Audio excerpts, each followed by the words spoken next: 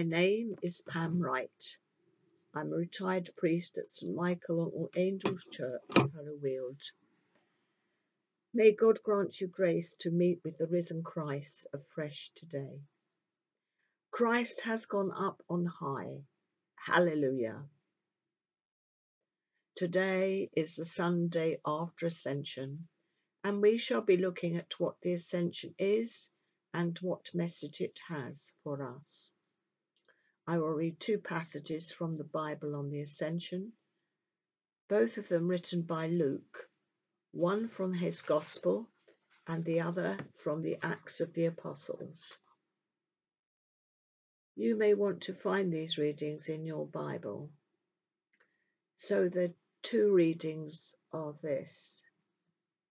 The first from Luke 24, 44 to 53, 44 to 53, and the second from Acts chapter 1, verses 1 to 11, from Acts chapter 1, 1 to 11.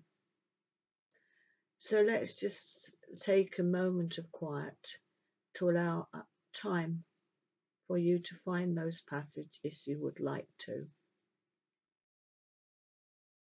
You might like to be still in the presence of Jesus, asking him to help you to understand the scripture today.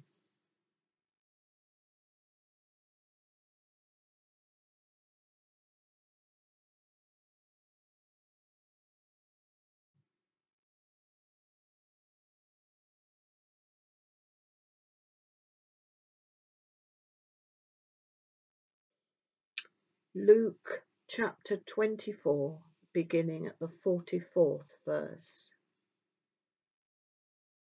Jesus said to them, "This is what I told you while I was still with you.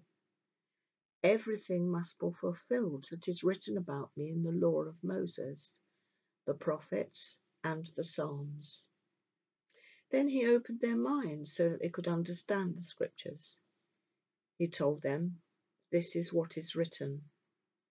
The Messiah will suffer and rise from the dead on the third day, and repentance for the forgiveness of sins will be preached in his name to all nations, beginning at Jerusalem. You are witnesses of these things. I'm going to send you what my Father has promised, but stay in the city till you have been clothed with power from on high." When he had led them out to the vicinity of Bethany, he lifted up his hands and blessed them. And while he was blessing them, he left them and was taken up into heaven. Then they worshipped him and returned to Jerusalem with great joy. And they stayed continually at the temple, praising God. The second reading comes from the Acts of the Apostles, chapter 1, beginning at verse 1. Acts chapter 1, beginning at verse 1. I, Luke, in my former book Theophilus, wrote about all that Jesus began to do and to teach, until the day he was taken up to heaven, after giving instructions through the Holy Spirit to the apostles he had chosen. After his suffering, he presented himself to them and gave many convincing proofs that he was alive. He appeared to them over a period of 40 days and spoke about the kingdom of God. On one occasion, while he was eating with them, he gave them this command: "Do not leave Jerusalem, but wait for the gift my Father promised, which you have heard me speak about. For John baptized with water, and in a few days you will baptize with the Holy Spirit." Then they gathered around him and asked him, "Lord, are you at this time going to restore the kingdom to Israel?" He said to them, "It is not for you to know the times or dates the Father has set by his own authority. But you will receive power when the Holy Spirit comes on you, and you will be my witnesses in Jerusalem and in all Judea and to the ends of the earth." After he said this, he was taken up before their very eyes, and a cloud hid him from their sight. They were looking intently up into the sky as he was going, when suddenly 2 men dressed in white stood beside them. "Men of Galilee," they said, "why do you stand here looking into the sky? The same Jesus who has been taken from you into heaven will come back in the same way you have seen him go into heaven." Today is one of those occasions which we look in both directions. We look back over all that led to Christ's coming, his journey from the manger to the grave. We think of his death and resurrection and meet the risen Christ through his appearances to the disciples.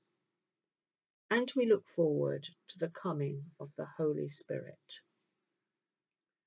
After Jesus tells the disciples to stay in the city following his resurrection appearances, he led them out from the house where they were staying into the hill country of Bethany. Bethany was a village on the southeastern slopes of the Mount of Olives, about 2 miles east of Jerusalem, just outside the city walls. It was the place where Mary and Martha lived, and Jesus raised their brother Lazarus from the dead. There, Jesus blessed the disciples and he ascended to heaven. In the Acts passage, we read that when Jesus ascended, suddenly 2 men dressed in white stood beside them and said, "Men of Galilee, why do you stand here looking up into the sky? The same Jesus who was taken up from you will come back in the same way you have seen him go into heaven." So the ascension marked the end of Jesus' earthly ministry, the end of his physical presence. What began in a manger in Bethlehem ended with his return to heaven. The ascension marked the success of his earthly mission. Jesus completed all the Father had designed: his birth, his miracles, his teaching, his death, resurrection, and the appearances after his resurrection. Luke also makes the point that Christ is at the center of the Old Testament, the law, the prophets, and the Psalms, pointing to Jesus as Messiah. Jesus opens the minds of disciples. They had been with Jesus, and he told them many times he had come to fulfill the old covenant. It is only now they understand who Jesus really is. We are not only to read the Bible in public and in private, but we are to understand Scripture and to be rooted and grounded in the Word of God. Through Jesus' death and resurrection, he has given us the gift of forgiveness for those who repent of their sins. This is for the whole world, from Jerusalem to all nations. So let us rejoice today as we remember the transforming journey that the disciples had been on in the days following the resurrection. We too can be transformed by the power of the resurrection and the gift of the Holy Spirit. Luke 24 tells the disciples will be clothed with power from on high, which we celebrate next Sunday, the Feast of Pentecost. So much of the Acts of the Apostles is the effectiveness of the early church in mission. This was due to the work of the Holy Spirit, shaking the foundations of Judaism and the Roman world. Today, that responsibility of sharing the good news of Jesus now belongs to us. The first friends and followers of Jesus are our ancestors, and we are their descendants. It is now up to each one of us to carry on their mission, which was passed to them, the story of Jesus' death and resurrection. At the present time, the world is suffering from many different things: war, poverty, famine, illness, loss of work, and in particular the coronavirus. We see every day stories of bravery and hardship as we live with this pandemic.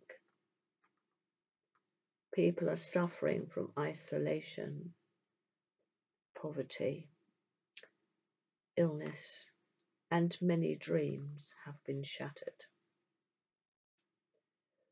We are thrust into situations never experienced before.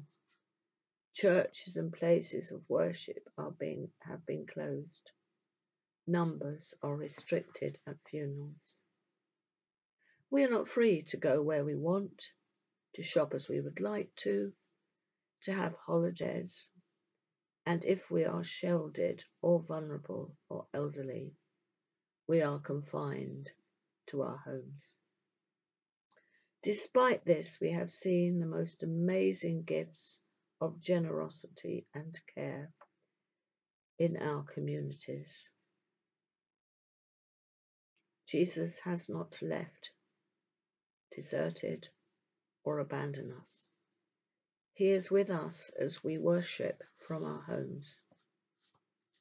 We believe that despite all the trials and pains of our lives, that all will be well, that Jesus Christ does sit at the right hand of God, guiding his church and his people.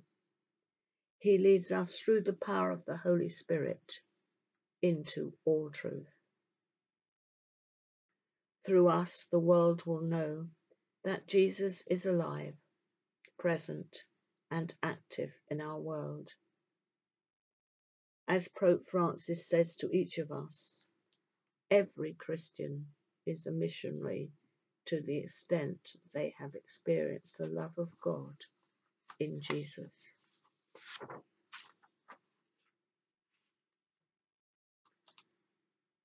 Jesus said, "Love your neighbor as yourself."